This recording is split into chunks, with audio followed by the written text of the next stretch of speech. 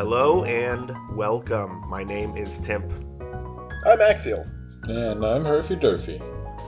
And this is Go Mode, a Link to the Past randomizer podcast.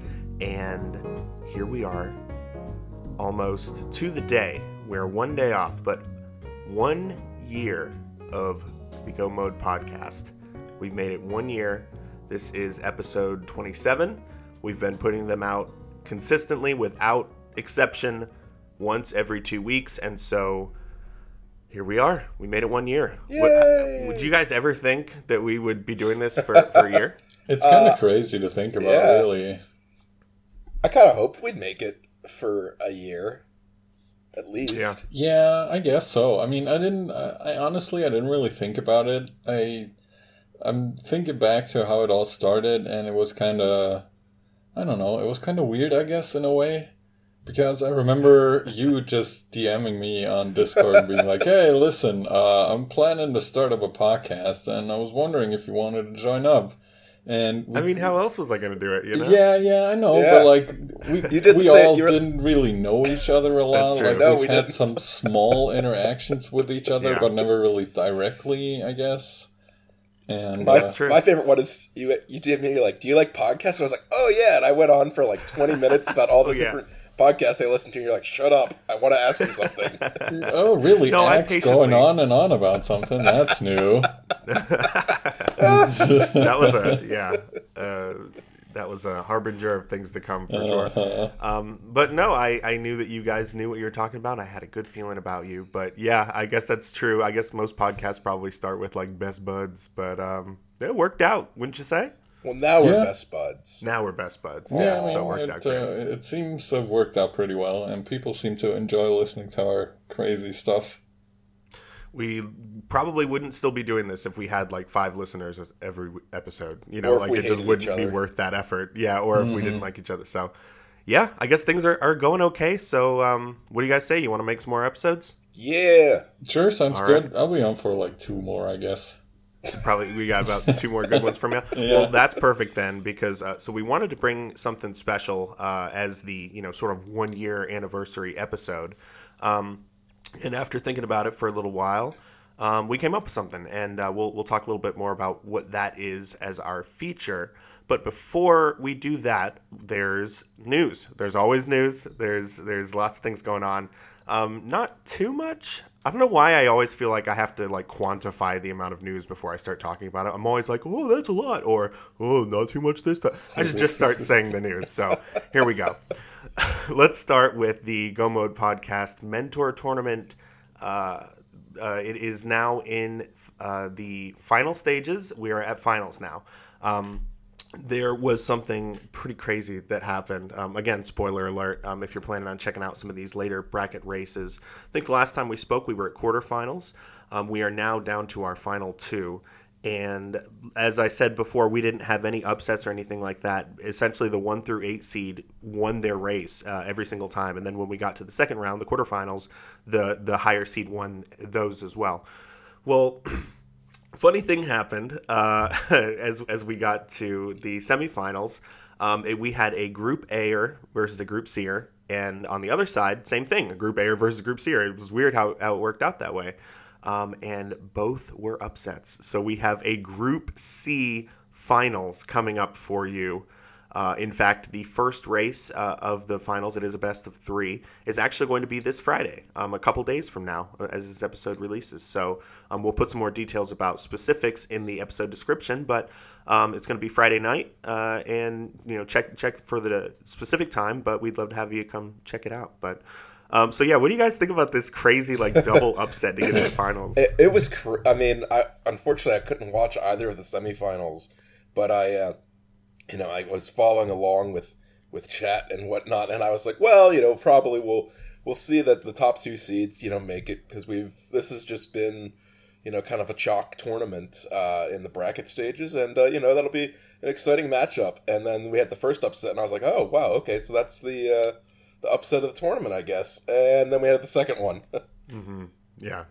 Yeah, it was really, I don't know. I mean, as you guys were saying, we went through the whole tournament basically without really any upsets. And then we get 2 upsets in the last possible chance, basically. I guess there could have been like a finals upset, which would have been interesting as well. But I think this is pretty cool, and shout outs, everyone involved. All the guys played super well. And I didn't think we'd get an upset, but we got one just in time for the finals. Yeah. Yeah. And I mean, it was brutal of us to have all of these be single elimination, and I get that, but we wanted to keep it.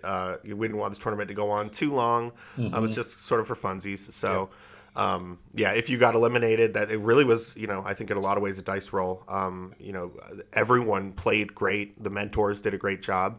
And speaking of the mentors, I'm going to pass it over to Axe, who has some mentor statistics for us, as promised. We have been keeping track of this, and last night before we recorded, I went through and kind of totaled everything up and summarized everything, and so I want to go through some of the highlights. So first off, we had a total of 28 different individuals mentor at some point, although I guess it's technically 27 because I'm counting the dreaded mentorless as one of our mentors. Which there's only 3 instances of, right? 3 instances. One 3 race out with, of...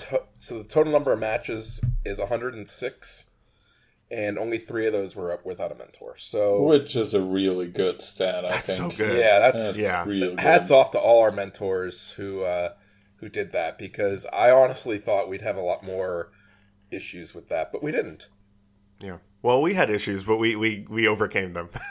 Yeah, I mean, it was often really clutch to get a mentor in time, or I think a couple of times one of us had to help out, but all in all, still 3 out of 106 matches is... Yeah. Yeah, I think probably the biggest thing in terms of like a lesson learned to take forward on this is that the mentor pool can be pretty big, and people will still have a good chance to, mentor a race, and contribute. Because we had a pretty kind of it's a kind of top-heavy distribution. We had a whole lot of people doing 1, 2, 3 races, and then only kind of 4 or 5 people that did more than 5. So I just want to shout out to those particular individuals right now, because they did more than 5 races, and we really appreciate that. So that's going to be, and if I butcher anybody's name pronunciation, I really, really apologize. But we had Kern do 6 races. We had SAGTG do 6. We had Frostbite 3030 do 6. We had ZZ Cube do 7. Dante do 7. Chisame do 6. And Cassidy Moen do the top of the line 10. So thank you to all of you for being big contributors. Didn't want, not to say that the people who only did 1 or 2 are not valuable. We appreciate them as well. Absolutely. But I wanted to give a special shout out to those folks. So absolutely. Did you guys have any particular stats you were interested in? Well, as we said before, we were going to try to find the mentor who mentored successfully and their racer won the most. So do you have the stats on, win-loss kind of stuff? I do. Now, I even broke it up by the group stage and knockout stage. Oh, good. That's useful. So, let's talk group stage first. So in group stage, there were only 2 mentors who got to 4 wins. Which, considering the high number of matches that we had in the group stage, I think that really speaks to the nice, even distribution we had there. But those 2 mentors were, and again, they both tied with 4 group stage wins, were ZZ Cube and Cassidy Moen. Okay. In the knockout stage, knockout stage is pretty interesting because we had a lot of... obviously there's not nearly as many matches, so the number of mentors who got at least one win, dropped a lot. There were, let me just count real quick, there were only 9 mentors who got at least 1 win, compared to 23 mentors that got at least 1 win in the group stage. So the ones who had the most, though, and this is only 3 wins, so this is not like, again, somebody was really, dominating the field. Things were pretty evenly distributed, and that was Chisame and, again, Cassidy Moen. That's cool. So as we look at all of them together, so it's interesting to hear them broken out, but, what are like the overall stats? All right, so overall, again, I'm just kind of jumping through, but we had a total of, and I'm counting them right now, 7 mentors who went undefeated. Oh, wow. Yeah. Crazy. So, I'm going to just list all these off. First one is Oro, which is funny because Oro was actually a participant who graciously stepped in to help out. And so Oro, even though Oro, you didn't make the finals, you can go out kind of knowing that you were on top of the mentor pyramid. The next one is another person who was a runner, Appomattox, I'm sorry. Or Appomattox. Appomattox, I'm sorry. Also went 1-0. So shout outs to them as well. Then, now this one is kind of funny, and It's me. yeah, it's you. Just cut to the chase. It's you, Temp. You went 1-0. So I don't know. It's I guess, you're pretty good at this whole mentor thing and tournament.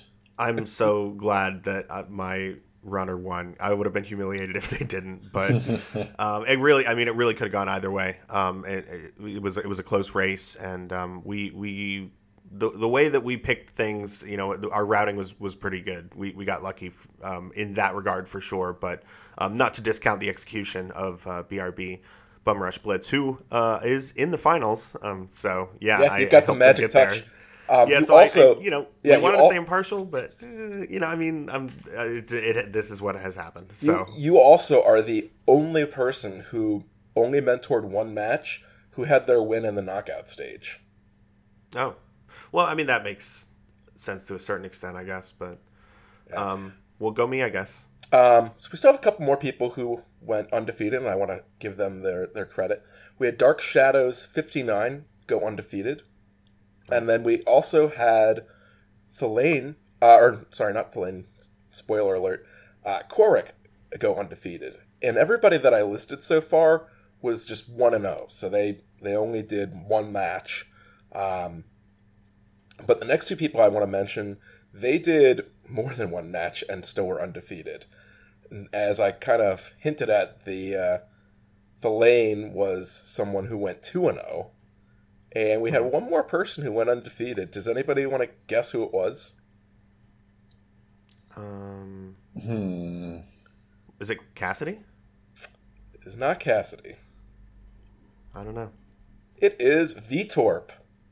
Oh. So, that makes sense. Vitorp knows all the tricks and secrets, being heavily involved in the development. And Vitorp did not just go 2-0. Vitorp went 3-0 and had a win in the knockout stage. So, Vitorp, excellent job, man. That's impressive.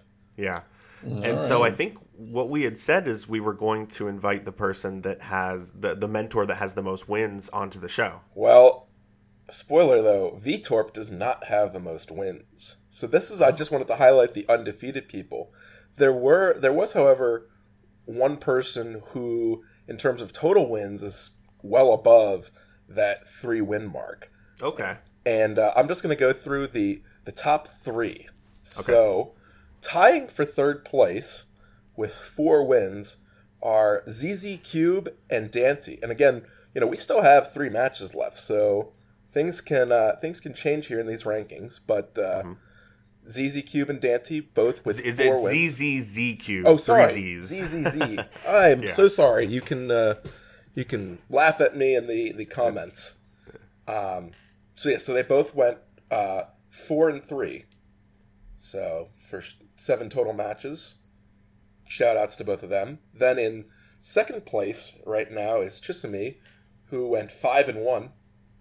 So that's pretty really good. impressive. Yeah, that's really good. Yeah. And then in first place right now, again, this is before the finals, is Cassidy Moen, who went 7-3. Mm-hmm. Nice. That's pretty impressive as well. Yeah. So, I think the list of mentors who participated in mentoring the most people and the ones that have the most wins seem to be pretty consistent. Yeah. Which if you participate more, then you're going to be successful more. Yep, I think that's a great and that's why I analogy wanted for Rando. To highlight the folks who went undefeated, because some of those, otherwise I would just be talking about sort of those top 4 folks over and over again because they just mentored the most. But there are a lot of other people who were successful, and I want to celebrate everybody. I think looking at the stats here, there is something for everybody to feel proud of and happy about, and I uploaded it to our personal kind of Google Drive, and I'm sure if the other hosts agree, we can share this with everybody at the end of the tournament. Yeah, absolutely. We'll get that put together for you and share it so you guys can pour through that data. And thank you, Axe, for compiling all of that for us. That was intriguing. It's what I do, so I'm glad to provide that for everybody, and I hope that you guys enjoyed the kind of mentor stat breakdown. Nice. I know I did. All right, well, let's move it along. Next up, this is one of those things that it was announced like right after we recorded the episode, and it was like I was trying to decide if I was gonna like edit in something about it, and ended up not doing it. But so for it's been about a couple weeks since this has been going on. But the Speed Gaming Live 2019 qualifiers are underway. These are qualifiers that are designed to help seed the in-person tournament that's going to be happening at Speed Gaming Live in the DC area in October. And it's very similar in construction. We'll link in the description the document that sort of talks about it, but it's very similar to the way they did the main tournament qualifiers, the last one, the fall 2018, I guess, tournament. So it's interesting that they're doing it that way. It's kind of, to me, sort of says that seemed to work pretty well in terms of seeding, and they feel pretty good about that.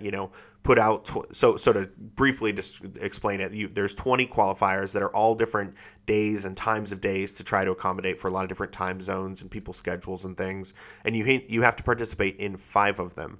And your lowest and your highest scores are dropped, so they take those middle 3 and then average them, and then they compare them against the top 3 placements in each of your races to see how far behind them you were, to see like sort of how many points you get more or less, and that gives everyone a rating, and they're going to seed the top. I'm not sure how many they're seeding exactly, but they're going to seed. It might even just be the top 3. I'll check that and confirm here in a second, but.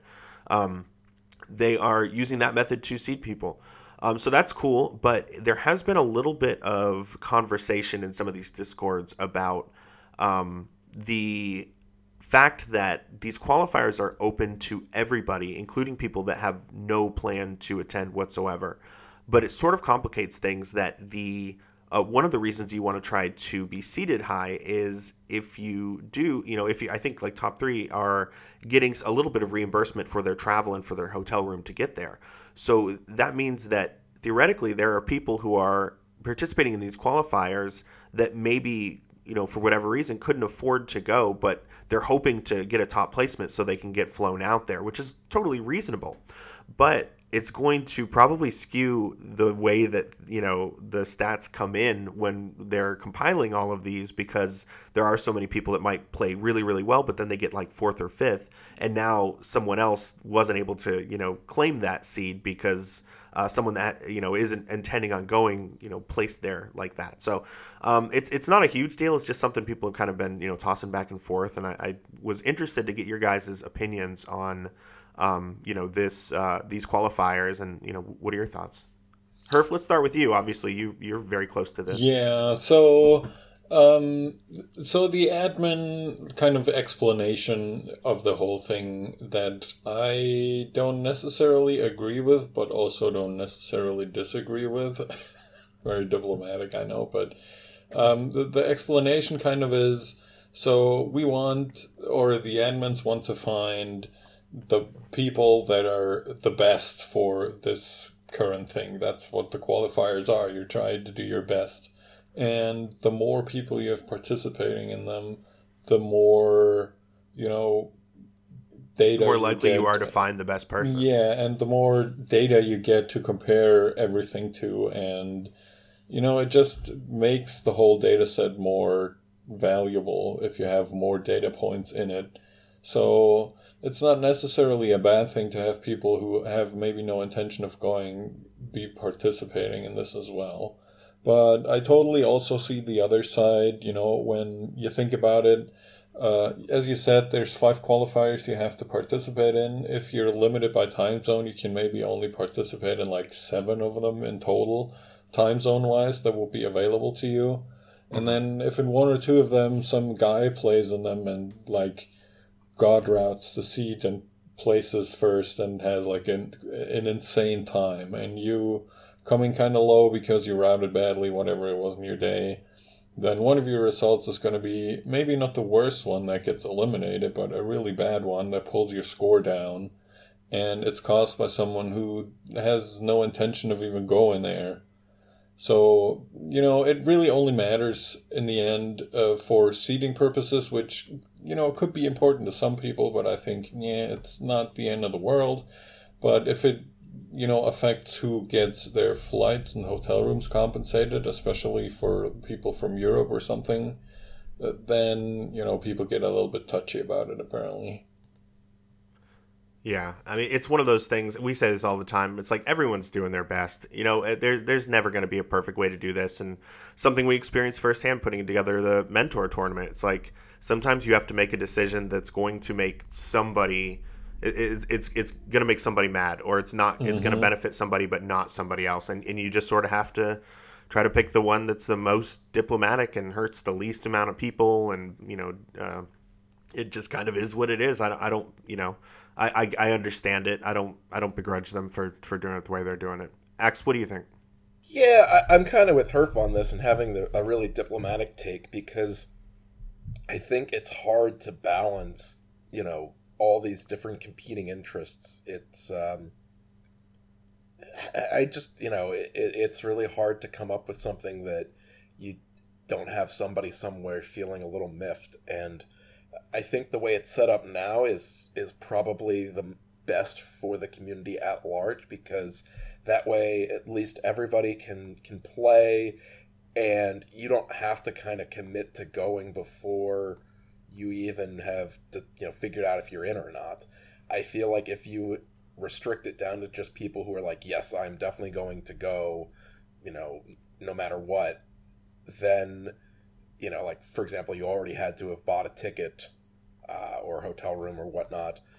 I just feel like that might have really restricted the pool down, and there might be people who are on the borderline about going who don't really want to say, well, like, I don't want to go if I'm not going to play, and that would discourage, them from participating. So it's a hard thing to balance. I think if they had chosen a different path too, they would be getting a little criticism on that. So yeah, it's, hopefully what I would hope would happen is if someone does come in one of those top 3 places and is unable to go, that they are able to, give those funds to the next person in line. Oh, yeah. I mean, that's 100% going to happen. If someone scores highly enough to score in one of the top 3 places and they can't go, it'll go to the next person in line. That's for sure. So, that is kind of safe. It's just people are worried about people who mess up 1 or 2 qualifiers they play in, and then it drags down their scores overall because those people that scored higher than them had no intention of going in the first place. Yeah. And so one thing that is sort of interesting that is a result of this is we do have, they are releasing all the results of all these qualifiers. So I actually have up right now the qualifier results of each of these, and it seems to be updating as, new races are raced. So if you're interested to see, how things are shaken out, spoiler alert, as of this recording, Andy is number 1. Acta Boker ranked number 2, and then number 3 is actually a name I haven't seen before, lunchtime_ATH. So that's where we are right now. But I'll go ahead and link that and check that out. That looks like, just as they had hoped, they're sort of the best of the best coming out to participate in this. So that's cool to see at the very least, regardless of kind of your thoughts on the politics of it, So we'll keep you updated on that. Any final thoughts on this before we move on? No, I think we covered it pretty thoroughly. Cool. All right. Next up, the Racing Council that we mentioned a few episodes ago. That has been set. So congratulations and shout outs to the 20 folks who are a part of that Racing Council. I don't think there's really too much to report other than the fact that it has been decided. Those names have been released. We'll link that up in the description for you so you can check that out and congratulate those folks if you know any of them. But yeah, there haven't been any decisions or announcements as far as I'm aware. They haven't ruled on anything. We will of course let you know if and when they do that. But that's done. Any thoughts? No, I think it's a group of great people as far as I can see. Don't really have a problem with any of them, and I hope they do their job. Yeah, I sent congrats to all of the council members that I know, and like Herfsing, I think everybody they picked is a great person and a pretty smart person who is sober and kind of takes decisions pretty seriously, and I have full faith and confidence that they are going to make the right calls for the community. Yeah, sweet. All right. And then the last thing I want to mention, just because it's like the most newsy sort of news. Like I feel like, as we all know, V31 is on the horizon. It's going to be launched soon, like maybe even any day now. I don't know. I wouldn't be surprised if it dropped like next week. But it seems to be very close. There was a tweet from Andy that I saw recently saying that he had streamed himself playing 2 V31 seeds, mentioning that he was going to upload those to YouTube. So if he has done so, I will link those in the description. If you want to see somebody playing through V31, you can do that. I also found a document. If you go to the ALTTPR Discord, there's actually a V31 channel there where Vtorp and Christos are talking about their development. People are asking questions. And in the description is a document, a Word document, or Word document. What do they call it? Just a doc, right? A Google Doc. There you Google go. Doc, yeah. I just don't know why I couldn't think of that for a second. There's a Google Doc that goes through pretty much all of the upcoming changes for V31. Now, I don't want to just read them all out to you. I sort of summarized them, but, I sort of want to save talking about V31 for when it comes out. But if you want a sneak preview, check the link in the description. We will link that up, and you can get an idea of sort of what's on the horizon. The biggest things, I'll just go through these real quick. They are adding a way to customize so that you can change the item shuffle in dungeons. So right now there's Key Sanity, which essentially does that. It takes the maps and compasses and small keys and big keys from dungeons and puts them in the main item pool, whereas in normal rando, those 4 types of items stay in the dungeon. Well, now they're getting rid of what they're calling Key Sanity, although you can still play that mode, but now it's called Full Shuffle. So that is exactly what it sounds like. You're shuffling all of the items regardless of whether they were in a certain dungeon or not. And of course, it'll always still be, within logic or within whatever logic you set, NMG or glitch, overworld glitches, whatever. The reason they did this is because now you can kind of further customize that so that you can do just maps and compasses get shuffled, but keys stay. Or just big keys go out, but everything else stays within the dungeon. So you can kind of play with those variations of shuffles to, create essentially some new modes. So be interested to see, how the community, takes to those. So that's kind of cool. Let's see another one here. They are trying to introduce a new easy mode. Before easy, it would give you extra, it would make sword upgrades a little easier to find, mail upgrades, things like that. More like execution based kind of. Now they're trying to make it, they're trying to institute a way within the logic to not ask the randomizer player to do anything too difficult in their routing. So they're changing the filler so that it doesn't give you something that sucks like Blue Cane Landmalus or something like that, you know? So that'll be really, and they list some examples. I won't go into them, but they're trying to modify the filler so that it doesn't give you like a super hard like bullcrap seed, which I think is kind of neat. So, and I think they're doing the same thing for hard actually too. They're doing another one that's the opposite, that will make you have to do, you know, maybe some glitches and things like that in order to get through. So that'll be cool. And then we've mentioned this before. They're changing up the goals. So, you know, if you want to only collect 3 crystals and then Ganon's Tower opens, you can. Or if you don't want to do Ganon's Tower, you can just totally skip Ganon's Tower and go straight to Ganon after you collect your 7th crystal. So, I think that will probably be what we see the most adaptation of, and the most people kind of using and playing and racing each other personally, just because it allows for shorter seeds. But I think that is pretty much it. Oh, Herf's got something. What you got, Herf? I was just going to say, it sounds like it allows for shorter seeds, but at least in theory. But I'm predicting that a lot of these seeds where people are like, I'm just going to need 3 crystals and not go through GT, will be super crazy because all the needed items will be like in GT or in a dungeon that you don't want to go to or some other stuff. Oh, that would be interesting. No, I'm glad you said that, because there actually is a new thing they're introducing in V31, Ganon's Tower Junk Fill. This is a way to try to make it, not every time, but usually, so that the items that you need don't end up in Ganon's Tower if Ganon's Tower is not part of the goal. Okay, so they're trying to do something about it. Okay, that's a good way to at least counter that partially. So we'll see. Yeah, and I'm glad you said that, because I did want to mention that. It's interesting. You know, anytime they talk about changing the filler logic, I think that's like worth raising an eyebrow over and being like, "Oh, that's something to keep your eye on for sure." You know, so.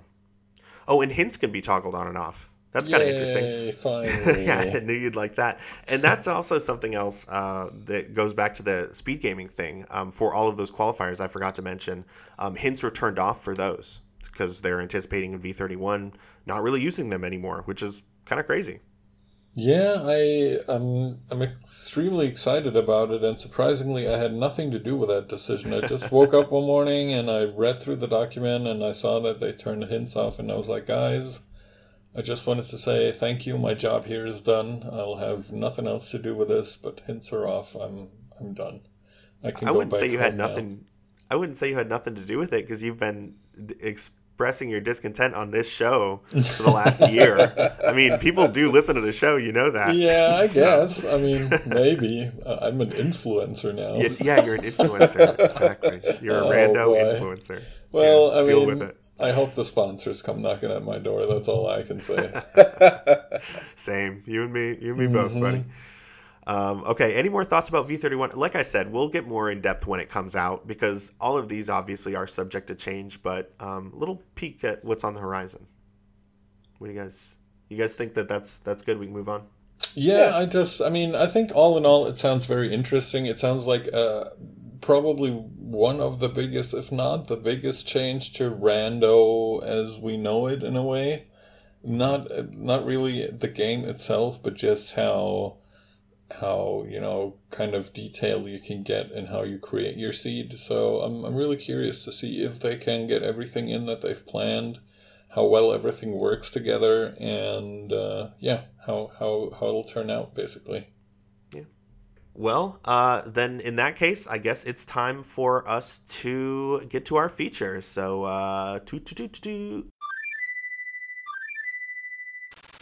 All right. So, like I said, we wanted to bring something to you for, in celebration of 1 year. And I was, trying. We were trying for a while to think of what that was going to be. And I thought about how when I listen to podcasts, especially if it's, if I'm 20 some episodes in, you hear these people talking to you all the time. And you start to wonder about them. You're like, what is that person's deal? What's their life like? What are they into? And thought this could be a good opportunity for us to use a randomizer, sort of stay on topic with the rando thing, And what we've done is compiled a list of 40 questions here between the three of us, and they are ranging from all topics, things about us just as human beings, our lives, things about our video game preferences, a lot of randomizer specific questions about us. So we're basically just going to take, I don't know, 30, 40 minutes, something like that, and just go through as many of these questions as we can stand and learn a little bit about each other. And that's our plan. Hey, Timp, in the honor of it being, randomizer, I can code up for us real quick a random seed generator if we want to use that to pick the questions. Yeah, go for it. That sounds great. Give me 1 second. All right, so I have a random number generator set up that will generate a random number between 1 and 40. So I guess, are we going to take turns asking the questions? I think we should take turns in terms of like who answers first, second, third. All right. Well, I will start the randomizer. So I'll answer the first question. Okay. Question number 25. Talk to us about movies. Oh man, that's not a question. Yeah, what a weird one to start on too. The movies. Let's see. Well, to be honest, I'm more of a TV watcher than movies. There's a lot of shows that I'm really into. Movies, I don't really have the attention span a lot of times to sit through an entire movie and just really take it all in. But I did a couple weeks ago go to see the new Tarantino flick. As I like to say. Yeah, and it was pretty good. It was obviously weird, just like most of his movies are in their weird sort of way. But there were a lot of great scenes, and the writing was good, and I enjoyed it. I thought it was entertaining. And I'm trying to think of like my favorite movie. My favorite comedy is a movie that came out called in like the late 2000s called Role Models. It's Paul Rudd and Seann William Scott. I find it just insanely funny. It just gets me every single time. And favorite dramatic movie, I hate to be lame, but I'm going to say like, oh man, this is embarrassing. I'll probably say like The Matrix. I really like that movie. Hey, it's a good movie. Yeah, well, I mean, at least it's the first one. The first one's really a good movie. The first one, yeah, it's a good movie. It's really a good movie. People give it shit, but it really is a good movie. It's good. Yeah, it came on the day of my wedding when it was myself and all of my grooms when we were hanging on. We were just like hanging out or whatever, and it came on in the house we were in. And yeah, it holds up, man. It's a good movie. It really does. Like the first one really is a good movie. I'm not kidding. Like it holds up surprisingly well, and it's still a fun watch. The other two, yeah. Yeah. Oh no, they don't hold up at all. I don't think. But all right, Herf, what about you? Talk to us about movies. All right. Well, movies. I've turned into a bit of a TV watcher, as you were explaining before. Like I have the same problem that like at this point in my life, I can't really sit down and watch a whole movie. Very seldomly, I will go to the movie theater. Most of my stuff is consumed at home. But I think my two favorite movies, if I had to name them, my second favorite movie is definitely The Big Lebowski. Yeah. Because I'm just a massive Jeff Bridges fan, and it's just, I don't know, it's such a good movie. It gets me every time, and it's always great. It's a great movie. That's a good pick. I like that movie. My favorite movie of all times is probably John Carpenter's The Thing. Oh, from like 1988 or something like that, probably earlier than that. Yeah, that is a scary movie, and it's so good. It has like the best practical effects that you've ever seen. It still holds up great today, and it's so creepy and well done. It is really good. Everybody go watch it for Halloween. Last Halloween, I was trying to watch it, and I happened to mention. I just like popped into the Discord one day, and I was like, oh yeah, I've always heard good things about the movie The Thing, and I'm trying to watch it, and you were like, oh my god, you were like, I can tell you everything there is to know about this movie, and I was like, whoa. So we stumbled across your favorite movie just like purely by accident. Yeah, and I still haven't seen it because I couldn't find it anywhere. So this Halloween I'll definitely watch it. Yeah, definitely, it's so worth it, and not only for all the like gore and crazy practical effects that it has, but what really makes the movie is the psychological horror behind it. But isn't there a new game that came out not too long ago that's supposed to be like kind of like you're in the thing? If there is, I haven't heard about it. Maybe. That sounds Okay. spooky. Yeah, Like it Dying does. Light or something like that, or like Dead by Daylight or something. Oh yeah, those sound familiar. I don't. They're kind of like they all kind of blend together in my head as zombie games or something. Yeah, hit us up in the Discord if you know what we're talking about. Help us out here. Dead by Daylight might not be the game I'm thinking of, but I could have swore there was one where you're like basically in like Antarctica in a science lab. I don't know.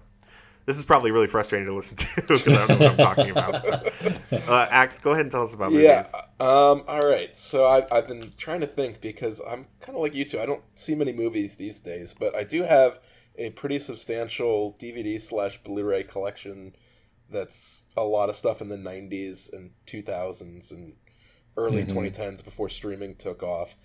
And it is really hard for me to pick a favorite. So I'm gonna list a couple. So Memento, which is like Christopher Nolan's I love that first movie. like real movie, Yeah, unless you that's a count good Pi. Really, really good. And if you don't know the premise, it's about a guy who has interior grade amnesia, which means he can't make new memories. And the actual structure of the film is created to kind of give the audience amnesia. It's very cool. Yeah, half the movie's forward and then half the movie's backwards, and then it meets in the middle at the end of the movie. It's so cool. And you'll get very confused and have Yeah. no idea what's going on. I've seen that great. movie. That used to be my favorite movie, actually, now that you mentioned that. I've probably seen it like 8 or 10 times. And then another really cool movie that I'll mention, and this is just because it's kind of indie. It started that way. I don't know if it is now, but Primer is a really good movie about time travel. I don't know if either of you have seen it, but I I have not have heard of that. that movie. Unless you're Axe, you're probably not gonna understand what the heck is going on, because unless you have like a massive like math wizard brain that understands all the stuff, it's real confusing. yeah, never my heard of that. fiance and I watched it, and she was like, "What happened?" I gotta check this out. You should check it out. It's a really good It's movie. really cool. I watched like a 25-minute YouTube video explaining how the time travel in it works. Not even a week ago. I just, YouTube just recommended it to me. And I watched it and I was like, all right, I still don't really understand it. Yeah, there's a funny XKCD comic about here's the timelines and like Back to the Future, and here's the timelines in like Terminator, and like they're getting slightly more complicated, and they're like, here's the timeline in Primer, and it's this like 50-line monstrosity. It's confusing. Herf, that's crazy that you were like just last week happened to be watching a video about that, and it's one of Axe's favorite movies. Yeah, it's Yeah. I like confusing like media that is intentionally confusing or kind of lies to you. Just because I find it intriguing. Intriguing. Oh man, we both said intriguing. That's crazy. That's so random. And speaking of random, boy. let's say Herf will answer first. Yeah, and then I'll go Axe, and then first me. this time. All right, Okay. random number generator. 27. That's like the almost next wow. question. Oh, okay. So I guess we're Oh, that's talking a good about music now. Yeah.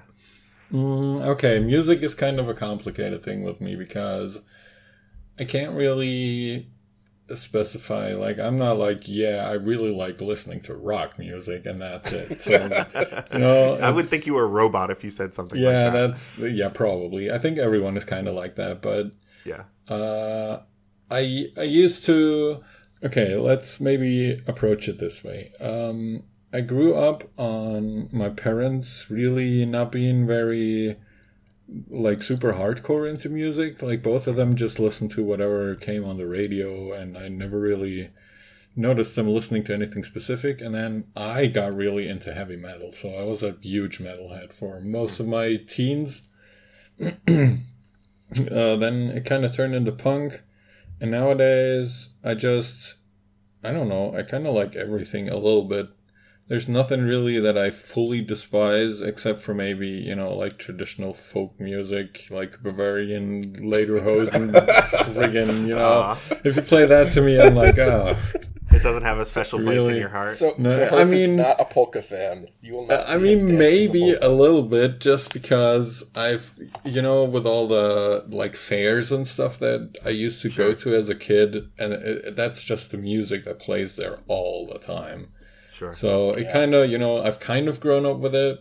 But if you ask me for my favorite band, it will probably be hard to answer, but I would probably say Queens of the Stone Age. Okay. So that's kind of the music I'm at. I feel like I'm learning so much about both of you. Why didn't we do this sooner? Oh man. All right, Ax, talk to us about music. Yeah.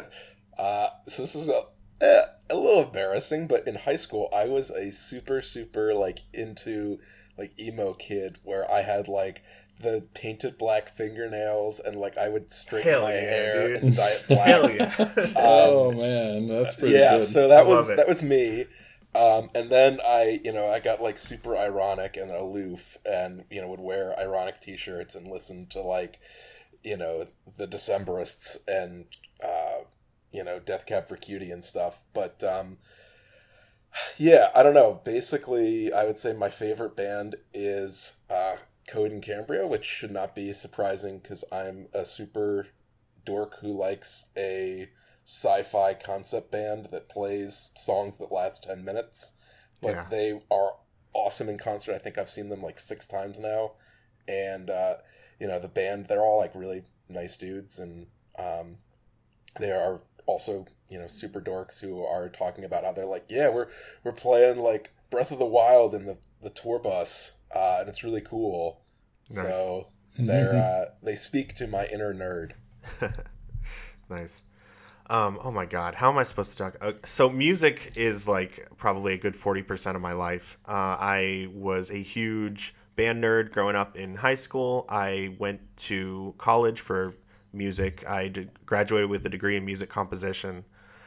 I write music part-time for marching bands. Really just one right now, but so like when I think about music, I think a lot of people, when they hear that question, to talk about music, they're talking about like bands that they like, and like a normal person does. But when I hear that question, like it's just such a huge part of my life. I almost don't even know where to begin. But when it comes to stuff that I do like to listen to, I try to appreciate everything. The one thing I really can't get behind is country music. It just grates on my ears. I feel like it's so pandery, and just I that's like the one music that I can't get behind. But literally everything else. Stamp, you don't like that twang? No. No. Well, the twang's fine. I live in the South. Like I encounter people with Southern accents all the time, but it's when you start singing it and it's like the same 4 chords over and over. I just can't with it. But it's cool if you like it. But in terms of music I do listen to, I mean, I guess a lot of like, I almost just want to say like indie, even though that's totally not a genre, but like stuff that's popular. Be a genre. Yeah, it used to be, and stuff in that vein, stuff that's popular on Spotify. Like the my wife is like really good about like following the new bands, and she we listen to music a lot, and I'll hear songs that I like, but I don't bother to like figure out who the band is. But like anything that's sort of in like a chill wave kind of vibe, that's just got like a little bit of electronics and kind of a nice beat to it, but nothing like that goes too terribly hard. That said, growing up and even today, I'm like a huge Metallica fan too. So like I don't know, like it's just sort of all over the place. Yeah. One thing that did pop into my head is last winter I was watching Power Up with Pride, which for those who don't know, that is a kind of speedrunning marathon to benefit the LGBT community, and it's really cool. But they had this awesome, just like jazzy, chill, like hip hop music that they would play in between runners, and I really liked that, and so I guess that's what I'm into now. Yeah. Nice. Yeah, like Pat Metheny is a like classic kind of name to hear thrown around. It's just like instrumental music that sort of has a jazz kind of element to it. And on that note, I'll end this here. The One Ups probably I would have to say are my favorite band, and that always totally shocks and surprises anyone who doesn't know me from online. Because it's such an obscure, weird, like it's a video game music cover band. But like, using traditional like music, like the composition. Yeah. They use the compositions from the games. They sometimes it's a really 1-to-1 kind of arrangement that they do, and it's like, oh yeah, that's that song. Sometimes it's like they take a melody and they put it in a different key and they slow it down, speed it up, and it's like you can't even tell it was that original song. If you hadn't played that game as a kid, essentially. So they're really incredible musicians. That's what I love about them. They can all solo and improvise, and they're really good. So everyone, please go check them out. If you ever come to my stream, I'm probably playing them. I'm probably playing their music. So yeah. And with that super long answer, I like their Booster Tower cover. Oh yeah, and that's actually sort of a deep cut for them too. It's not on any of their albums. So yeah. Anyway, all right. So let's do more questions. All right, moving on. All right, next random number generated is 10. That's for you, Axe. All right, I will ask myself, what is the last video game I beat? This is kind of funny because I beat it last night. I don't know if anybody out there is a big Half-Life fan, but I am. And Black Mesa, which is a remake of Half-Life 1, which has been in development for pretty much 15 years, is finally basically saying, hey, the last levels that we've been working on for 6 years are coming out at the end of the summer. So in kind of celebration and excitement for that, in my what little spare time I have, I've been replaying the Half-Life series, and I just beat Half-Life 2 last night. So that's it for Congrats. Nice. Yeah, it it doesn't hold up quite as well as I thought. It has a lot of bugs and issues that I'm not used to, but it's still a great game. Nice. For me, so I have this problem where I start games and I play like the majority of them and I just like never finish them. I kind of like fall off, and to a certain extent I don't want them to end, so I just kind of like drift away from them, which is not great. I should commit to more games. But the last one I can remember beating was a few months ago, and that was Horizon Zero Dawn, which is a really great game. Oh yeah, that's a really good game. Yeah, so I really enjoyed that one. And there's a different question for like what we're playing right now, so I won't speak to that right now. But yeah, I guess that was the last one. All right. Well, for me, it was the one before. So I'll say my last two, because the one that I beat last was Bloodstained: Ritual of the Night, which is the new like Igavania kind of.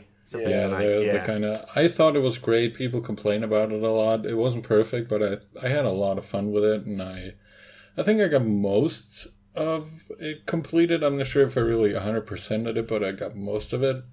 And then what I finished just earlier today, since I'm a little bit ahead time wise, I finished today Metal Wolf Chaos XD on Steam. And that was a lot of fun. It sadly it didn't hold up as well as I remembered it, but it was still a lot of fun to play. So since you beat that game, you actually are an American now. I don't know if you knew that. But welcome is that right? So yeah, okay, thanks. I'll be expecting my green card in the mail. Cool. All right. Yeah. Everyone, at least go Google image that game, because it's absolutely outrageous. You play as the president of the United States in a mech suit. Yeah, in a mech suit. It's very silly. Yeah. Where are we at? Were we new question? New question. Yeah, new question, okay. And your turn, Tim. I start. Okay. Number 30. 30. Any video game character can exist in real life. Who is it and why? The president from Metal Wolf Chaos. next question. Okay. Yep. I think. I mean, honestly, like, honest to God, the more I think about it, that is my answer. That is absolutely 100% my answer. So. All right, who's up next? I guess it's me. Yeah. Let me think. I read this question earlier. Like, I skimmed the list shortly. I didn't want to spoil myself on all the questions, but I stumbled upon this one earlier, and I've kind of been thinking ever since. And I really don't know.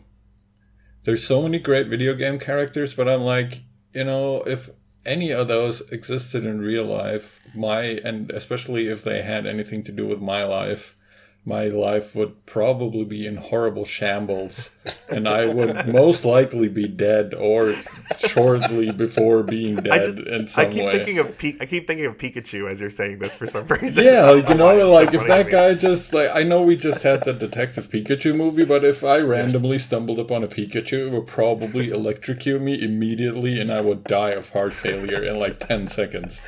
So, you know, I was like, well, Travis Touchdown from No More Heroes is a pretty cool guy, but imagine that guy running around with me at work, and I'd be like, yeah, okay, goodbye, job. I don't. Who said they have to be with you at all times? That's so like crazy that. to me that's how you're. I know. They It's have to just- be with you at all times. I don't know. I feel like, I mean, sure, maybe Link could exist somewhere in America, but how would that affect me? I feel like this question means how, you know, if you could choose to have one video game character with you in real life. I guess that's how I interpreted this one. Do you want to think about it a little bit more, and we'll see what Yeah, Axe if says? Axe has an answer, go Okay. ahead. I'll think about it some more.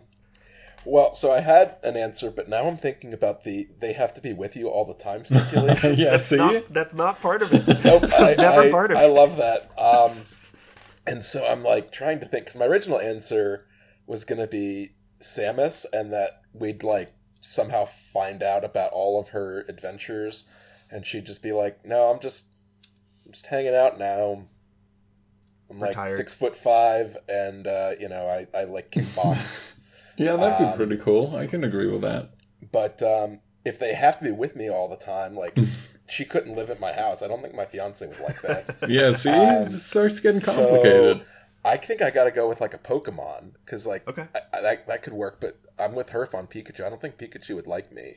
So I'm gonna go with a Squirtle.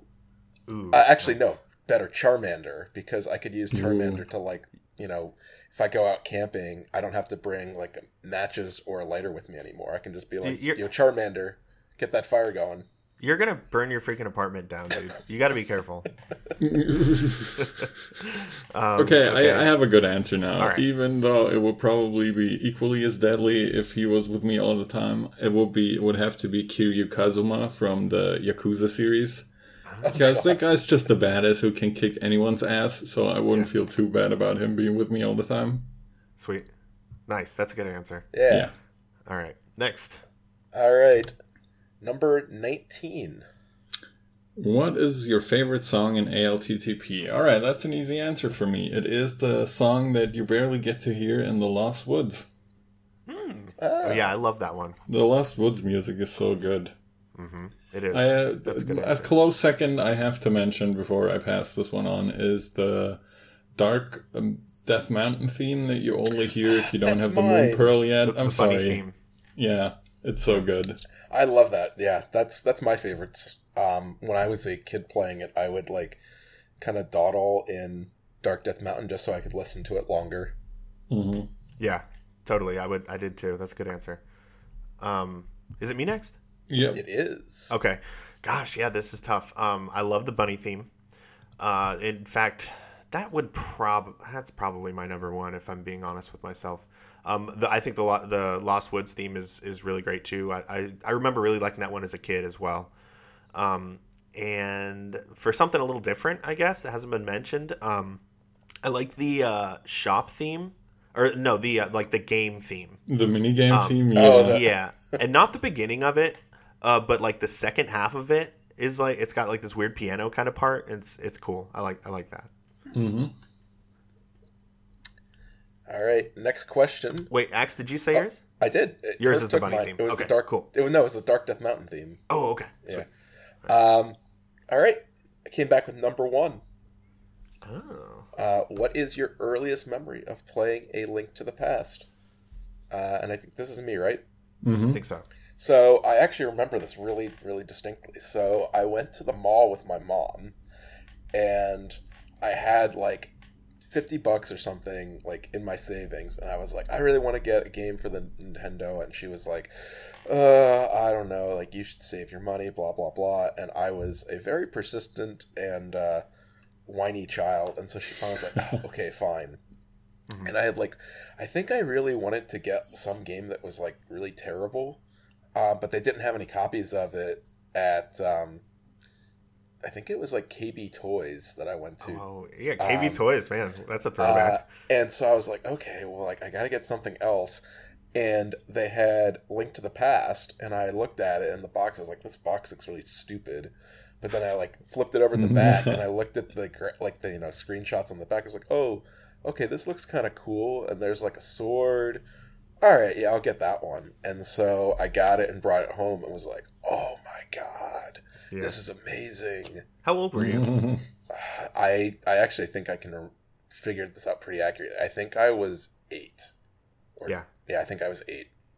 Nice. Because I was 10 when I got an N64. No, actually, I think maybe I was 9. I was either 8 or 9. Is it me? I think it's you, yeah. Okay. Yeah, I have a pretty distinct memory of this too. I remember being at my house growing up in Pennsylvania, and I was, I think, 7 or 8, but the game had just come out a couple years prior, and I was on the phone with my cousin trying to get through Swamp Palace. And like, it's just one of these things that just like sticks in your head. I have this like such a clear memory of being on the phone with him and trying to get through the part, basically like left side swamp where there's the blocks that are in like a Y position, and like trying to figure out how to get past that like array of blocks. And then realizing you couldn't push them, but then you had to like raise the water and you could like swim over them. I guess that's earlier in Swamp Palace that you do that, but trying to get through Swamp Palace as a dumb kid, having my cousin who had already beat the game pretty much walk me through like screen by screen.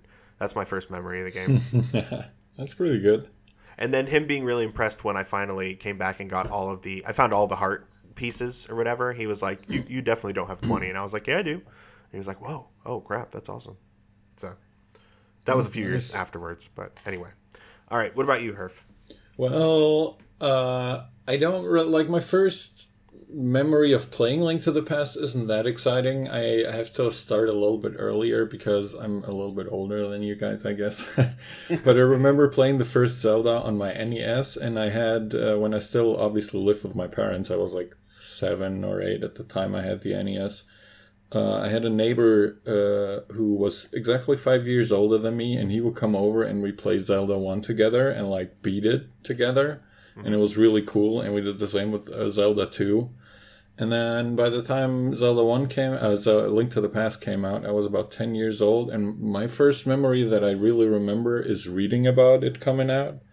And I was so excited because I remembered the first 2 Zeldas being so awesome and being so fun that I couldn't wait, and it looked so awesome, and everything about it was awesome.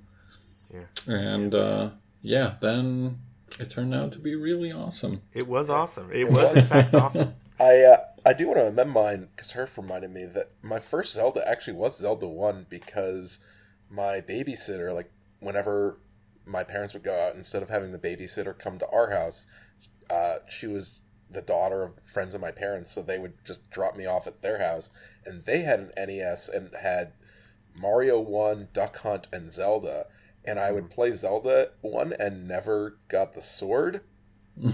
Oh, wow. Because I was like, I think must have been like 6. Yeah.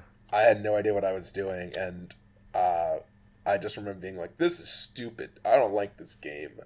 I can't do anything. Starting out with the early swordless practice. Yeah, there you go. It is, I mean, it's a pretty obtuse game. Like, I also have memories, actually, with my family, like all of us sitting in the living room trying to play Zelda and actually driving to a video game store, which, you know, this is like the early 90s. Those were rare.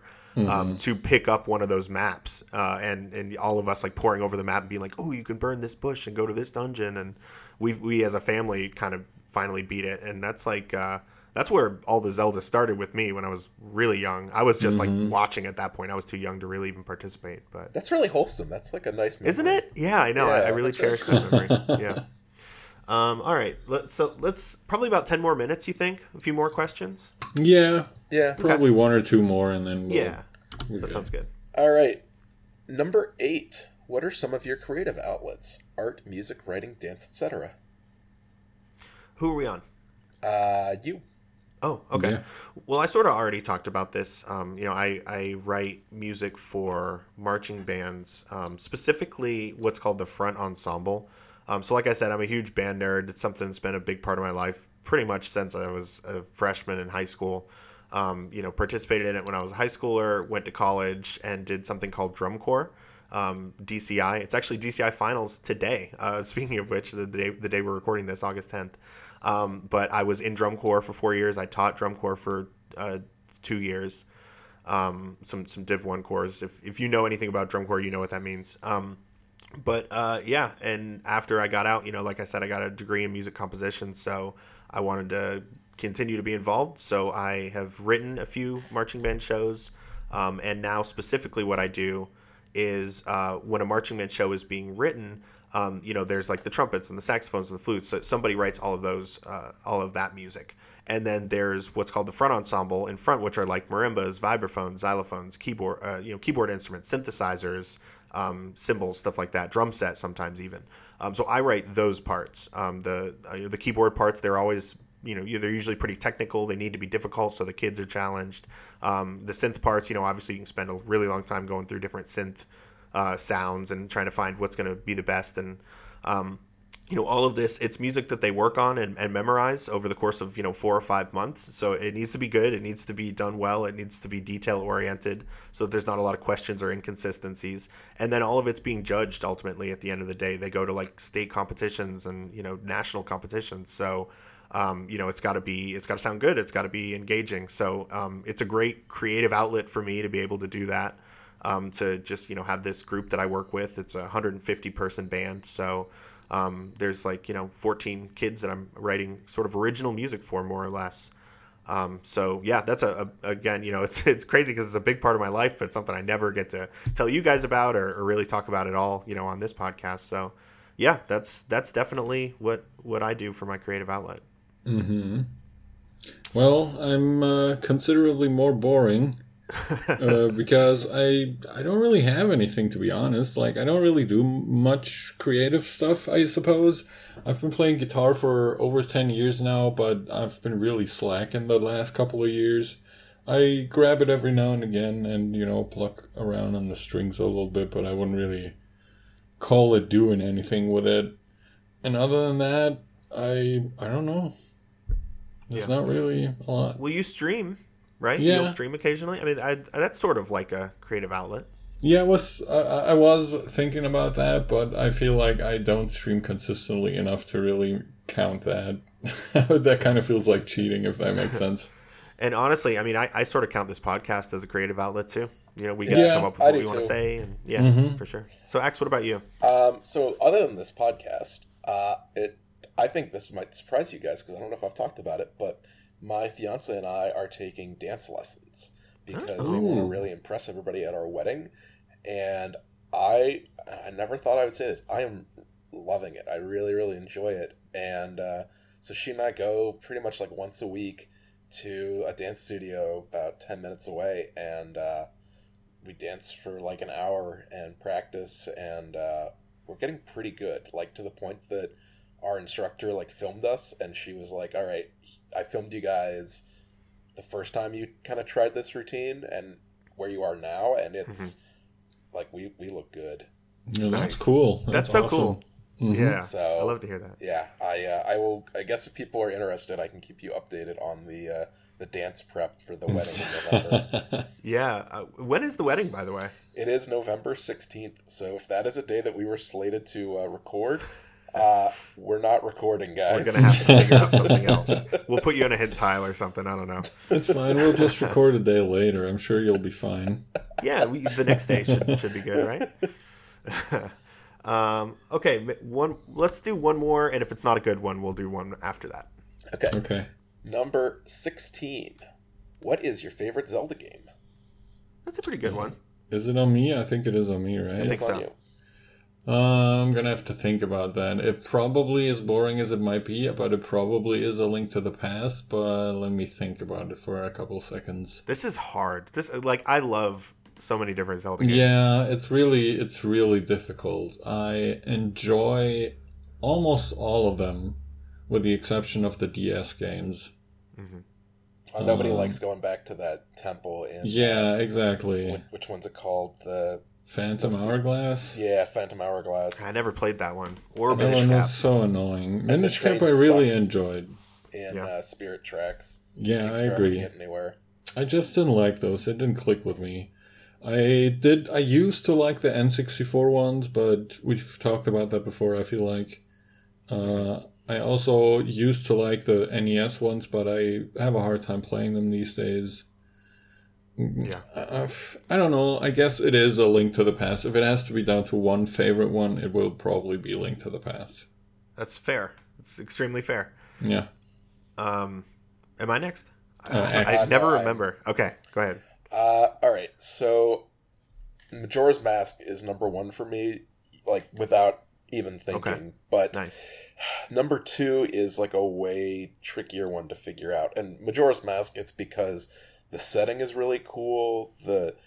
I liked how it was kind of like a warped version of Hyrule from Ocarina of Time. I think I also was like playing it at that very like impressionable age of like 12 to 13, and that where like whatever game you played in that age bracket is like the best game ever. And it's like really dark, which is weird for a Zelda game, but I think it holds up pretty well in terms of like how everything's executed. But number two is trickier. It's probably Link to the Past, but that's a boring answer. So I'm going to say Breath of the Wild. Yeah.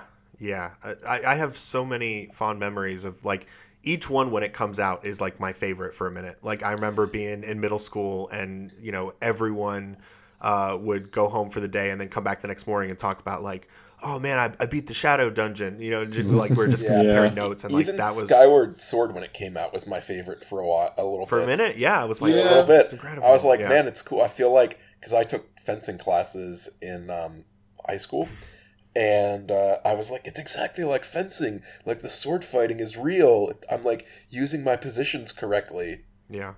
Yeah.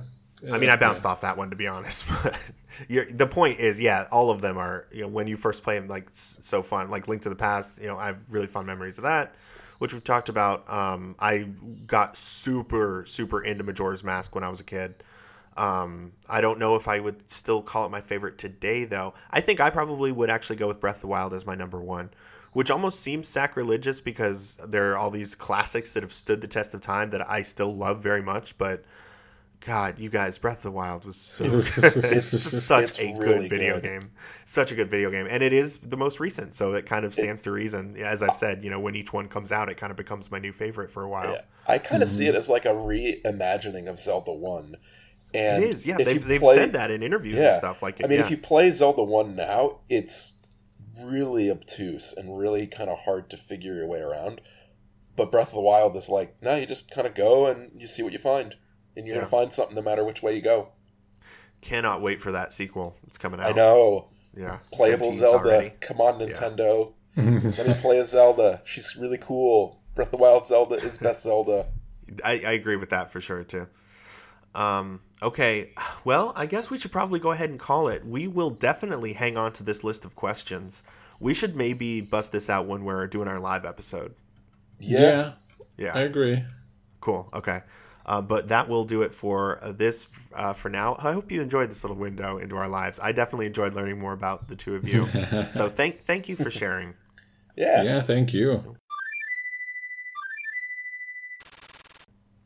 All right, let's wrap this thing up. We actually have a few things to go over here, so I'm going to pull up the outline, make sure I don't miss anything.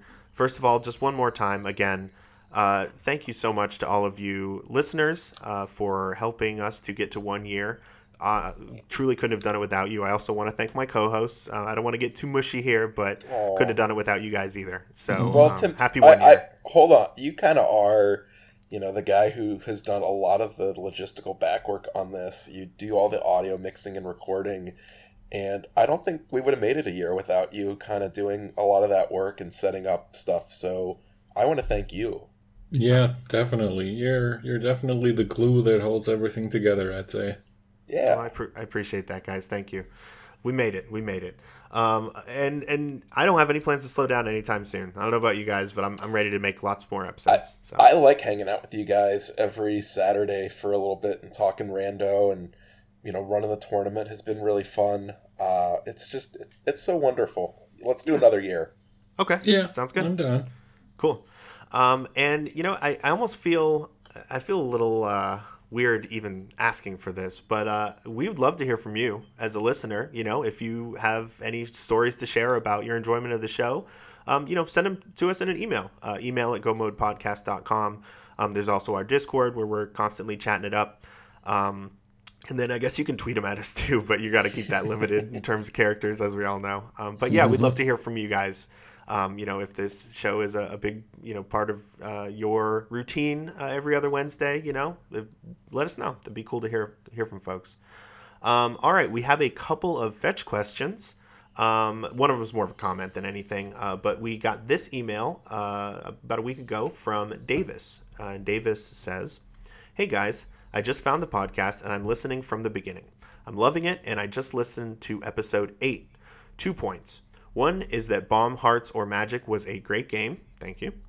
And 2 is that the reason why Skullwood's Big Chest is required in so many seeds is the key logic in Skullwoods requires all the keys before you can kill Mothula, since you could waste a small key in the front part and getting out of that one drop down in the back that no one uses outside of entrance randos. Keep up the great work." All right, so thank you, Davis, for the email. Glad you're enjoying the podcast. I love binging a podcast when you discover it, so I hope that's going good for you. And once you listen to this, welcome. Glad you're caught up.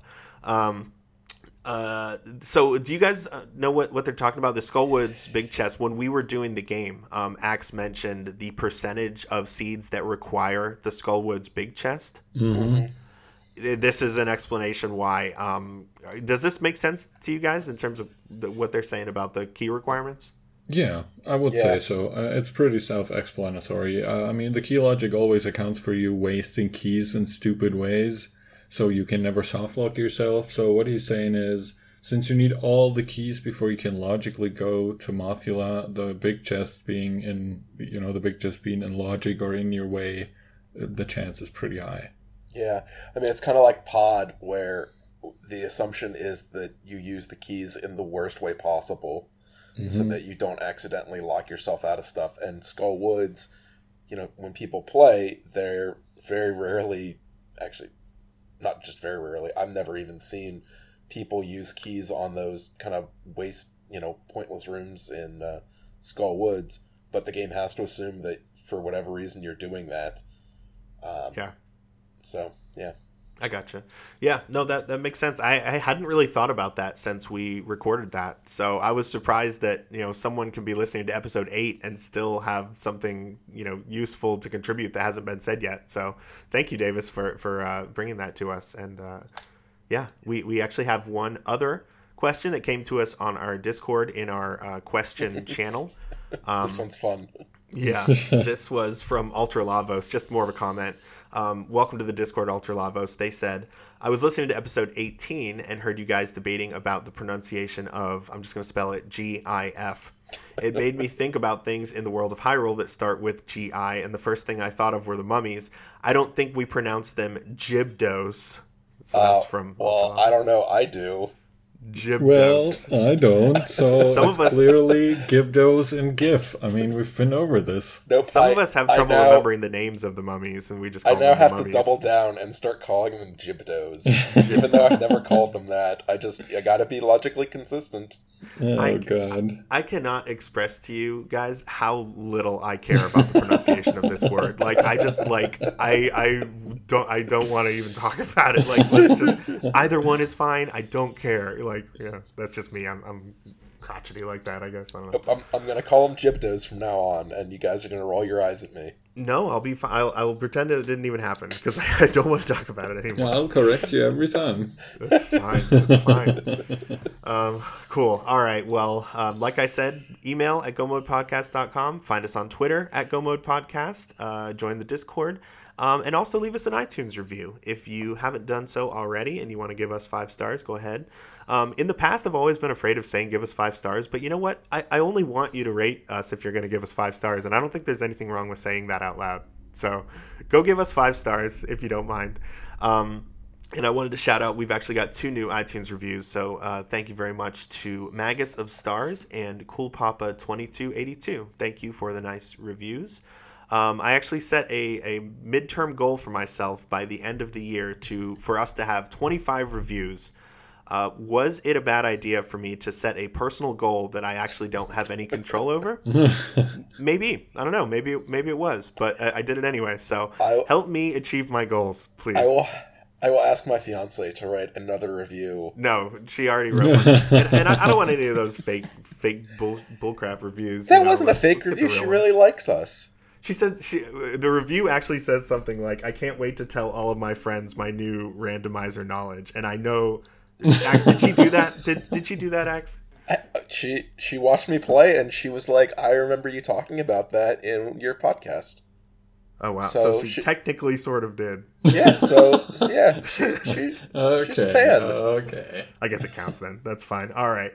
Well, if you'd like to leave us a review, we sure would appreciate it. If you want to watch me play Rando, it's twitch.tv/timp_. So come check me out. Herf is at twitch.tv/herfydurfy.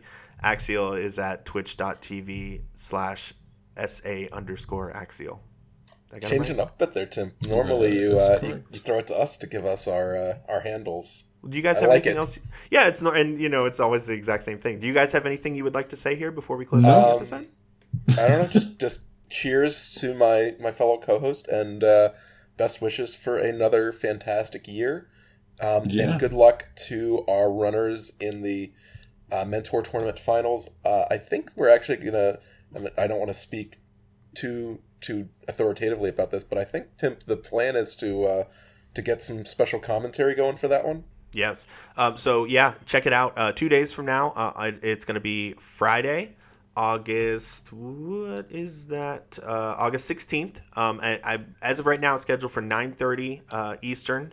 9:30 p.m. Eastern. So check that out. Again, keep your eye on the schedule in case that changes. But I would love to commentate that if you guys are available. If either one of you is available, I'm in. Yeah, so we're going to commentate that one, and maybe possibly the next 1 or 2 races after that. We want to be involved in those. Yeah, so. If those are times I can make, I will commentate alongside anyone who will take me. Yeah, and twitch.tv/GoModePodcast is the final Twitch account I should shout out. That's where you can see these restreams. So check those out. And again, good luck to both of our runners and mentors. And yeah, that definitely deserves a mention. Okay, I think it's mirror time. It's time for the mirror. Let me just grab it here, and here we go.